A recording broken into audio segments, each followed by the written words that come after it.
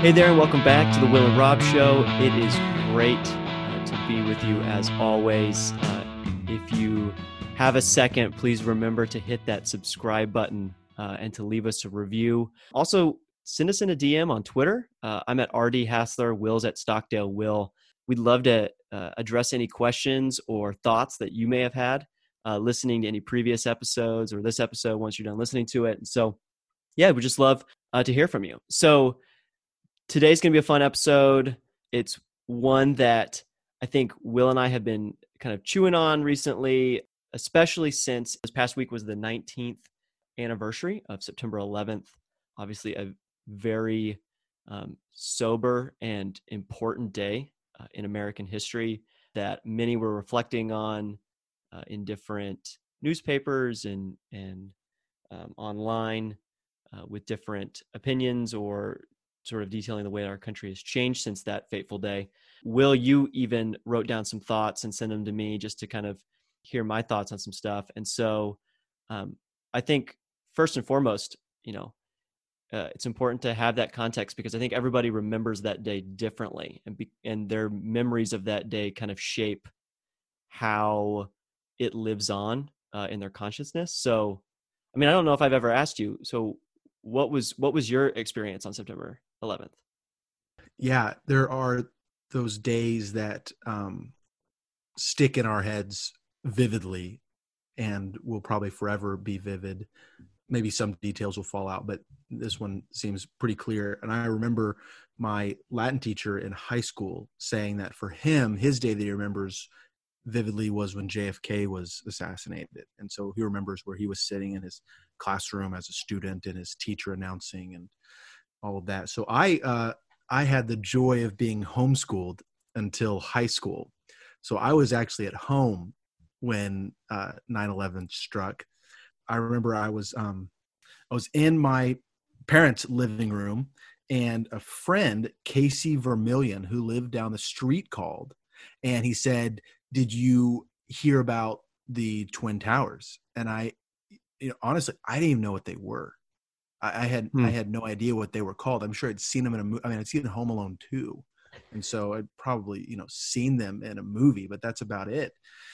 And he said, they've been attacked. And so I went and turned on the news and started watching. It was interesting. The day before, actually, Casey Vermillion, his younger brother Chase, and me were playing on this playground park in Benbrook, which is a neighboring town. And we actually were to talk, because like as little boys do, talking about World War II and then what would World War III be like. So obviously in the back of my head as a little almost 13-year-old, there are these questions of what is it going to be war? What's this going to look like? Eventually it was, of course. I also remember being very scared for my older sister who, so I was homeschooled at the time. My younger sister, Anna, and my younger brother, Alex, were all homeschooled together. And my oldest, Emily, though, was at a charter school in Fort Worth because she loved singing and wanted to do singing and theater. And so she went to a charter school that allowed her to do that. And I just remember being concerned, like, what if something hits her in Fort Worth? I think she was on a field trip, actually, to Dallas. And so I was like, what if something happens there?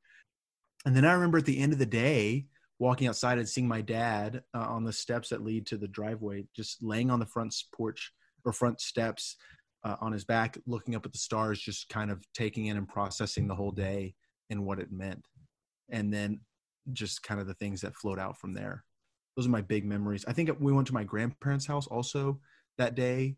My mom's mom and dad live in Fort Worth, which is just like 20 minutes from my parents' house, and went there and spent some time with them, speculating what it all meant. And then obviously the famous George W. Bush megaphone speech that he made, bullhorn speech, I think is what it's called. Yeah. But I can hear you, that one. Yes.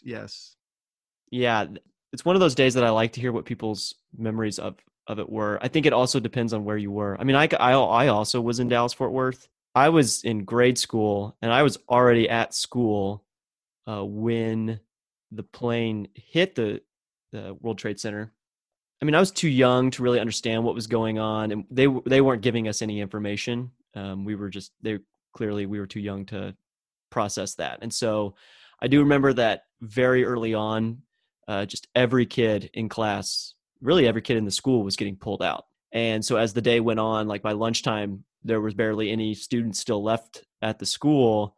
I was still there, and basically what they did is they congregated all of the kids into one classroom, basically let us have a free day to read and do whatever, play on the computer and stuff, while one teacher would kind of be in there watching us. And then every 30 minutes, some teacher would relieve her, and they'd all go back to the teacher's lounge and watch what was going on.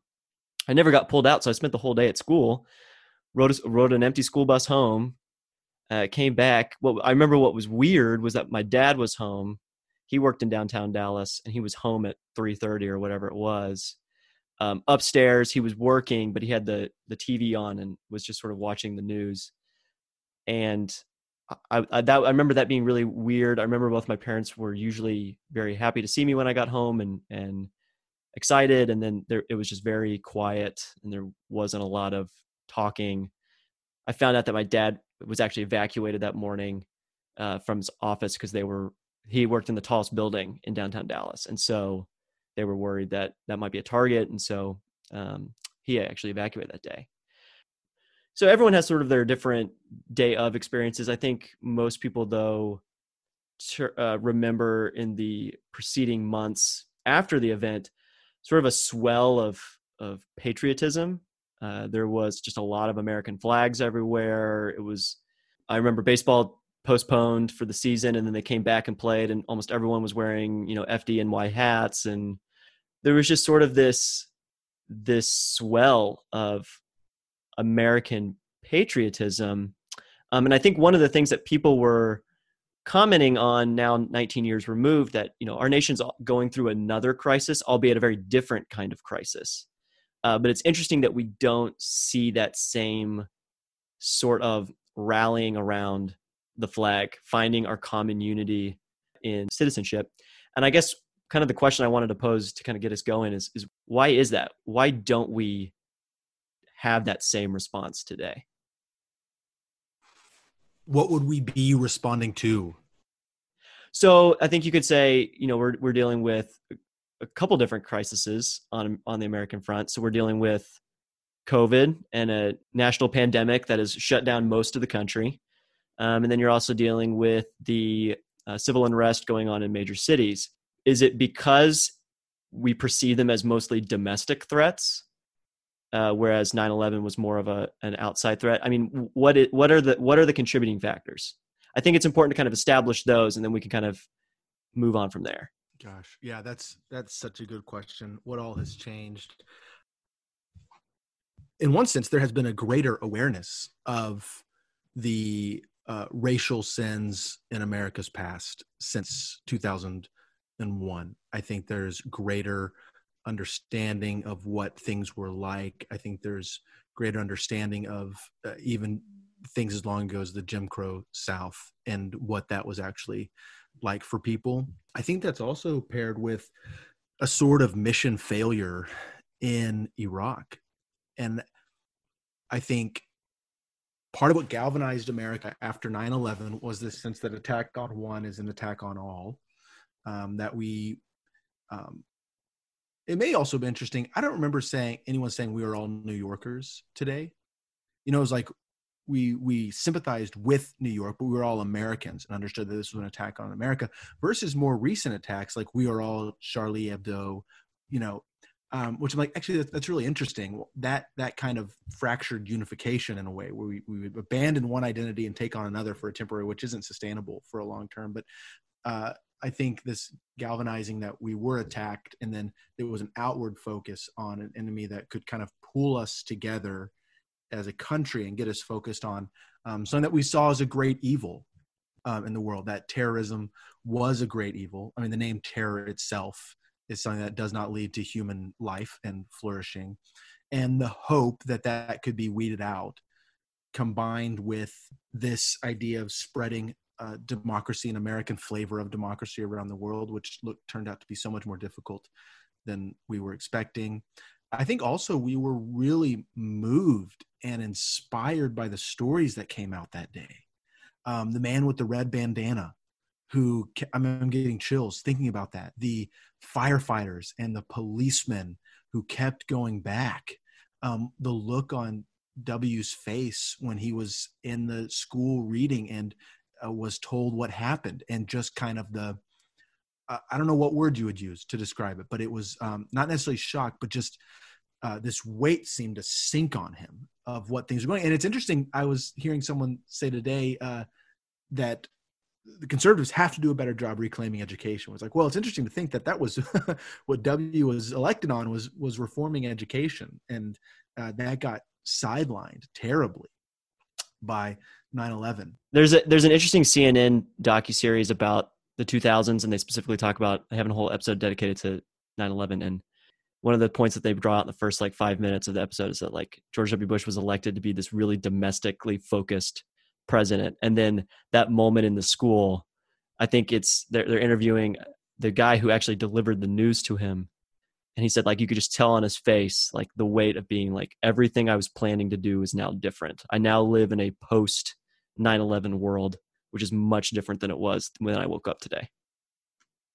I mean, we look at what I considered as a terrorist before that was an American militia group. Timothy McVeigh. It was not. Terrorism did not look like what it looked like post 9/11. I thought of people taking over a school. I thought of a domestic form of it, not international coming in, and a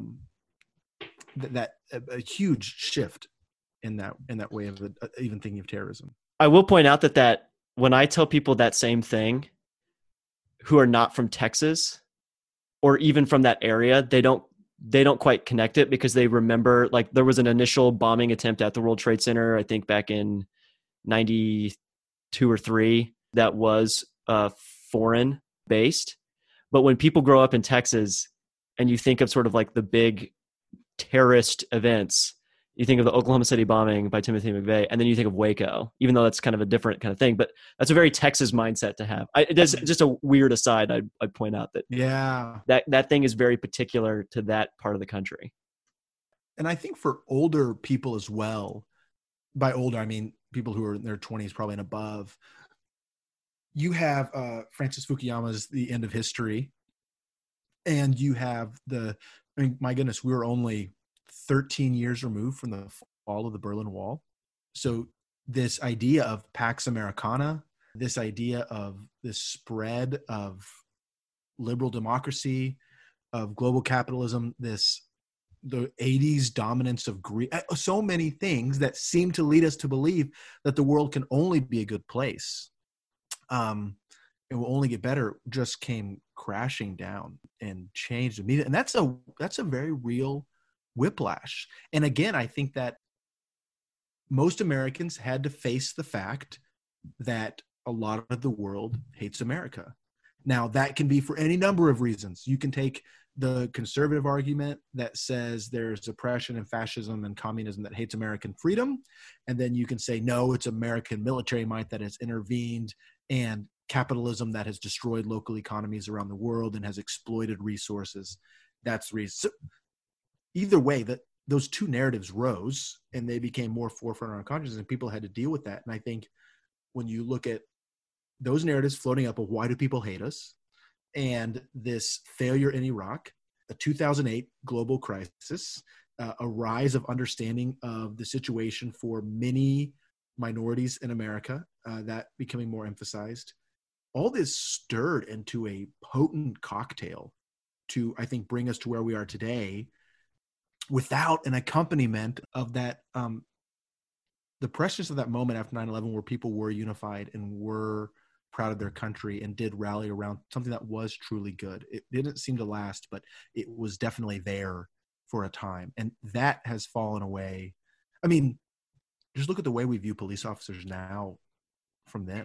Yeah, I mean, so this kind of leads to an interesting question of American exceptionalism. And I want to tie it back to our purpose as a podcast to really speak about the church and our role as Christians engaging with these things. And so, I mean, I remember post 9/11, there were definitely, that was definitely felt within the walls of the church. I remember specifically, a sermon after 9/11 that was specifically aimed at these kind of things, really dealing with, the problem of evil as manifested in something like a terrorist attack. I remember Ligonier, I think, put out a little booklet specifically about it, which I think R.C. Sproul, it was kind of an adapted sermon by R.C. Sproul that he had given about it. It's interesting to me that moment was really felt within the church as a moment that we really needed to embrace maybe our American citizenship and be part of that moment. And it's interesting to me that, and I'm not speaking for one specific tradition here. I generally speaking, the American church, from its more progressive elements to its more conservative elements, that sentiment has sort of seeped away. We don't really want to talk about that anymore. You tend to hear more expressions like, re-emphasizing our heavenly citizenship over our American citizenship, even in some cases denying our American citizenship. That's an interesting trend that I'm trying to track and figure out, well, what's happened since then? Is it a over-eagerness to distance itself from sort of like any rhetorical echoes of Christian nationalism? Is it something else? That's kind of one thing I'm trying to figure out as well. Yeah, that's a really good question. What are the driving motivators for this?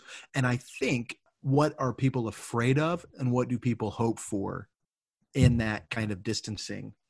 I remember in class one time in seminary, my favorite professor, he tells a story that he was teaching at Westminster Theological Seminary at this time, and one of the students asked him, "Hey, are you ever going to become an American citizen?" And he says, "I don't think so." And they were like, "Well, why?" And he said, "Because I'm a Scot." And because he was living in America. He had pastored in South Carolina. He loved and appreciated things about this country, but in his heart, he was a Scot, and he loved Scotland, and he wanted the best for Scotland, and that was going to be his home. And I admire that. I'm like, that's right. That's not wrong. That can certainly devolve into an idolatrous, toxic point where there is the need to command and domineer, maybe that anyone who's not like you is inferior, but to appreciate and love where one is from is an admirable quality. And I think in the church there are, the people who say we must renounce our American citizenship. We're not citizens of America. We're citizens of heaven, which I don't know, that's not commanded. Jesus doesn't tell the soldier to no longer be a soldier. He says, be a good soldier. Mm-hmm. I don't think they would tell the Kenyan or the Chinese or the Frenchman to stop being French or to be ashamed of where they're from. And that difference, I think, is needed to be addressed and reconciled. And I think it points to a deeper thing, which is probably where we're going to go eventually, at least, is how do we steward that well? It is by God's sovereign hand that someone is born in Mexico or Venezuela or America or Canada, heaven forbid. I don't know. But there's a reason for that. And there's certain goods there, certain privileges, certain problems that God calls on Christians to address and deal with. And they are not helped by living in total shame and neglect of that. Because how do you expect for things to get better if there is only this hatred, vitriol, and shame? Right. There is a connection between the ability to reform something and your love of that thing. Right. So this is a point that Protestants make of the reformers, is that, they reformed the church because they loved it. They loved the faith and they wanted to see it return to its traditions and what made it, what it was. And so I think we can adopt a similar position as citizens of both the kingdom of God and called into a particular American citizenship. There's such a desire to talk about vocations, and we talk about our vocations as husbands and as sons and as fathers and as plumbers and doctors.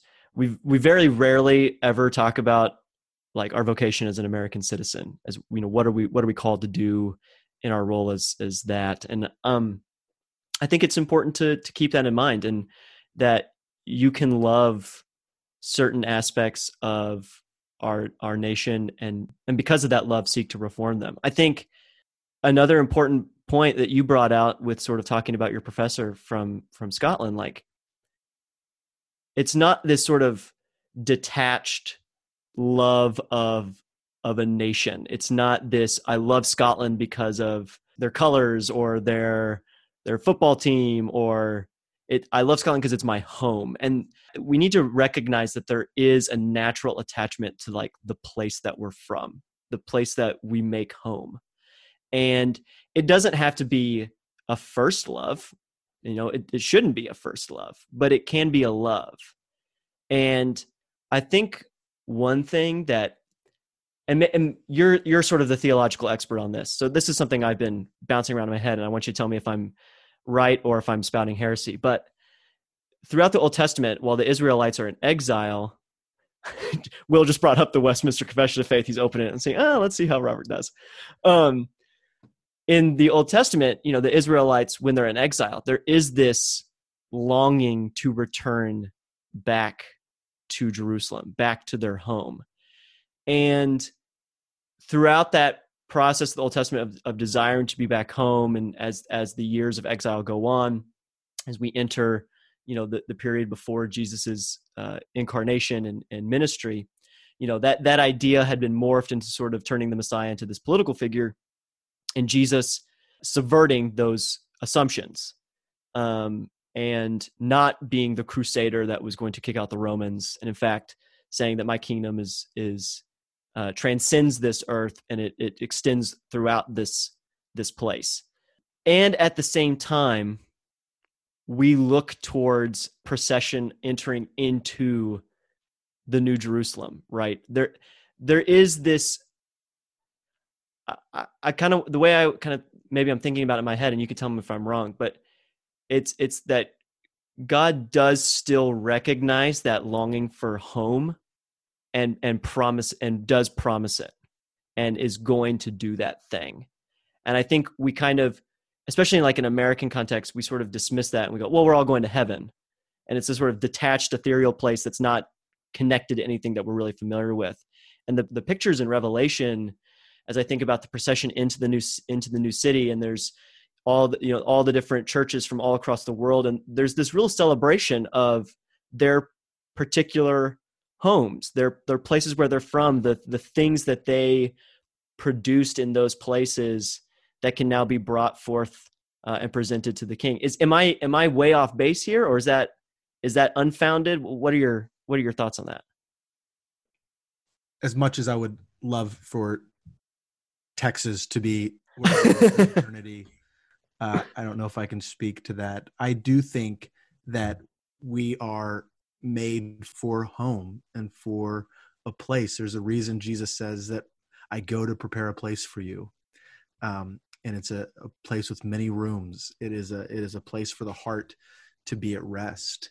And at the very least, the longings we have for home here, in like a literal sense, like I would like to go see my parents, or if you have a home wherever you are, I would like to go back there if you're on vacation. Those are like dim longings of that ultimate longing for the heart. And there's probably some correlation here between the purity and the proper longing for our home in an earthly sense, and its right placing, and our ultimate longing for a heavenly home. When you were talking, it reminded me of the C.S. Lewis quote. It says, there are many things worth dying for, but there are very few things worth living for. And our earthly home is not something worth living for, I don't think. That places it in an improper order, improper placement, puts it in a primary place instead of a secondary one. But there is something good in a longing to be home. Yeah, that's a good point. It's a constant balance, right? We've got to mindful and keep our eyes set on where we're going, and at the same time, we need to be appreciative and thankful for the blessings that God has given us in our homes and where we're from. Yeah, and You mentioned this earlier. So in order to change a thing, you must first love that thing. In order to change a thing for the better, we must first love that thing. And there have been two men that I think exemplify that really well for me. And there are plenty of other examples. Honestly, I was just thinking Harriet Beecher Stowe. The Stowe family is really a great example of that. Clara Barton and her sacrifice and on the battlefield for nursing. But two people that I think are really helpful. Fyodor Dostoevsky. I love Dostoevsky, and I love him because he loves Russia. He is deeply Russian. He loved walking around St. Petersburg. He was put in prison and then almost executed, and then his sentence was commuted. And he wrote Demons, and he wrote the book Demons as kind of a warning for like the wickedness that's out there in the human heart ultimately, but also of this kind of revolutionary impulse. And then I think of Dietrich Bonhoeffer as well. And Bonhoeffer was thoroughly German. I mean, he loved German. In fact, when he was in America, he wondered, can he ever express himself as fully in another language as he could in German? He missed even the German language and the familiarity he knew with it and his ability to speak it well. And those two men, in some ways, they warned of opposites. You have communism with Dostoevsky and fascism with Bonhoeffer, but they both longed to change and better their country, but out of a deep love for it and a desire for it to be better. And I think that's what drove them.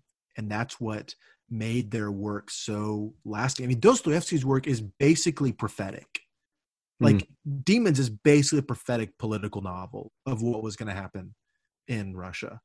And Bonhoeffer's work in his underground seminary and books like Life Together and Cost of Discipleship, like those are long-lasting, timely books that are written for his church around him. Yeah, that point about taming, in some ways, the revolutionary spirit, the desire not to burn everything down and start anew is really important. I think it's something that maybe gets missed in our own American context. We like to celebrate the Revolutionary War and the colonies' separation from Britain. And you'll hear oftentimes that, the American experiment was this absolutely brand new thing. And I think that if you were to poll the founders, that description would match the French Revolution much more than their own, and they would vehemently reject the French Revolution. And you can see what that revolutionary spirit produces, right? You quickly go from these beautiful, rational proofs to the guillotine really quickly. Whereas in America, there was much more a sense of preserving the English tradition. They were really seeing themselves as moving the ball forward on what had come before them, and to better protect the rights of Englishmen better than the king was doing at the time. And so I think that there's something in history in all those cases that Christians can glean as we approach our own roles as we engage with culture and in politics and society, and really resisting that revolutionary fervor. I think what we have on both sides is a burn it all down and everything's fine here. When neither of those are right or helpful. There's a lot of good in America's story, and I think unfortunately a lot of the books being published right now, even out of Christian publishing houses, are shameful against this country. They shame it. Our bad history, our incredibly partial history, but extrapolate that partiality to cover all of it, and that there's only one way to properly read history. There's a lens that is put on for everything, and that's just not good scholarship. I think that's very irresponsible. And then on the other side, you have the America can do no wrong. Yeah. Anything we touch turns to gold. And it's like, well, that's clearly false. Yes. That's a good point. That's just not true. And man, to love a place is to be able to speak truthfully about it and lovingly. I know my dearest friends love me the most because they can speak most clearly into my life about the good and the bad and the shortcomings and the strengths, and I'll listen to them because of it. But they're not always critical and they're not always positive. Will's a mixed bag. and I appreciate that. And I think, and the difficult part is, so if we can get from like either the extremes, from the everything's perfect or everything's rotten, to, hey, this is a mixed bag place, but with a lot of good and probably more good than bad in this place, to taking the next step forward and seeking to better. And I think a lot of it happens in small ways. We can get to this at another time, but I think the temptation can be like, hey, if it's a mixed bag, well, just throw my hands up then, because what do I do? But the challenge is going to be then to taking the next step forward to making things even better than they are now in a civil political sense. And gosh, civility, let's support that a little more. No, I think that's really wise. It's going to require a lot of prudence, which is a virtue we don't talk enough about, and something we should probably be spending more of our time studying. You know, we're approaching this election cycle, and these kind of questions are at the top of everyone's mind. And I think it's been really helpful for me to really consider, what is my relation to these things? Am I valuing this thing too much or too little? Am I being ungrateful? I think after our last episode, I texted you and I was like, I don't know. I kind of sound defeatist. I kind of sound like a pessimist about things. And that may not be the case. But I think the point remains is that we don't want to be reactionary. We want to be principled. And so it's a matter of figuring out what those principles are, and moving forward from there. So, well, this has been great. Again, thank you so much for listening to the Will and Rob Show.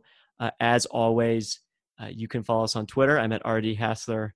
Will is at Stockdale Will. Please don't forget to hit subscribe and leave us a review. It really help the podcast with the algorithms and all the stuff that happens behind the scenes. All the technological magic. Exactly. The things that we don't quite understand, but we know it happens. Sure. And so with that, we will see you guys again next week.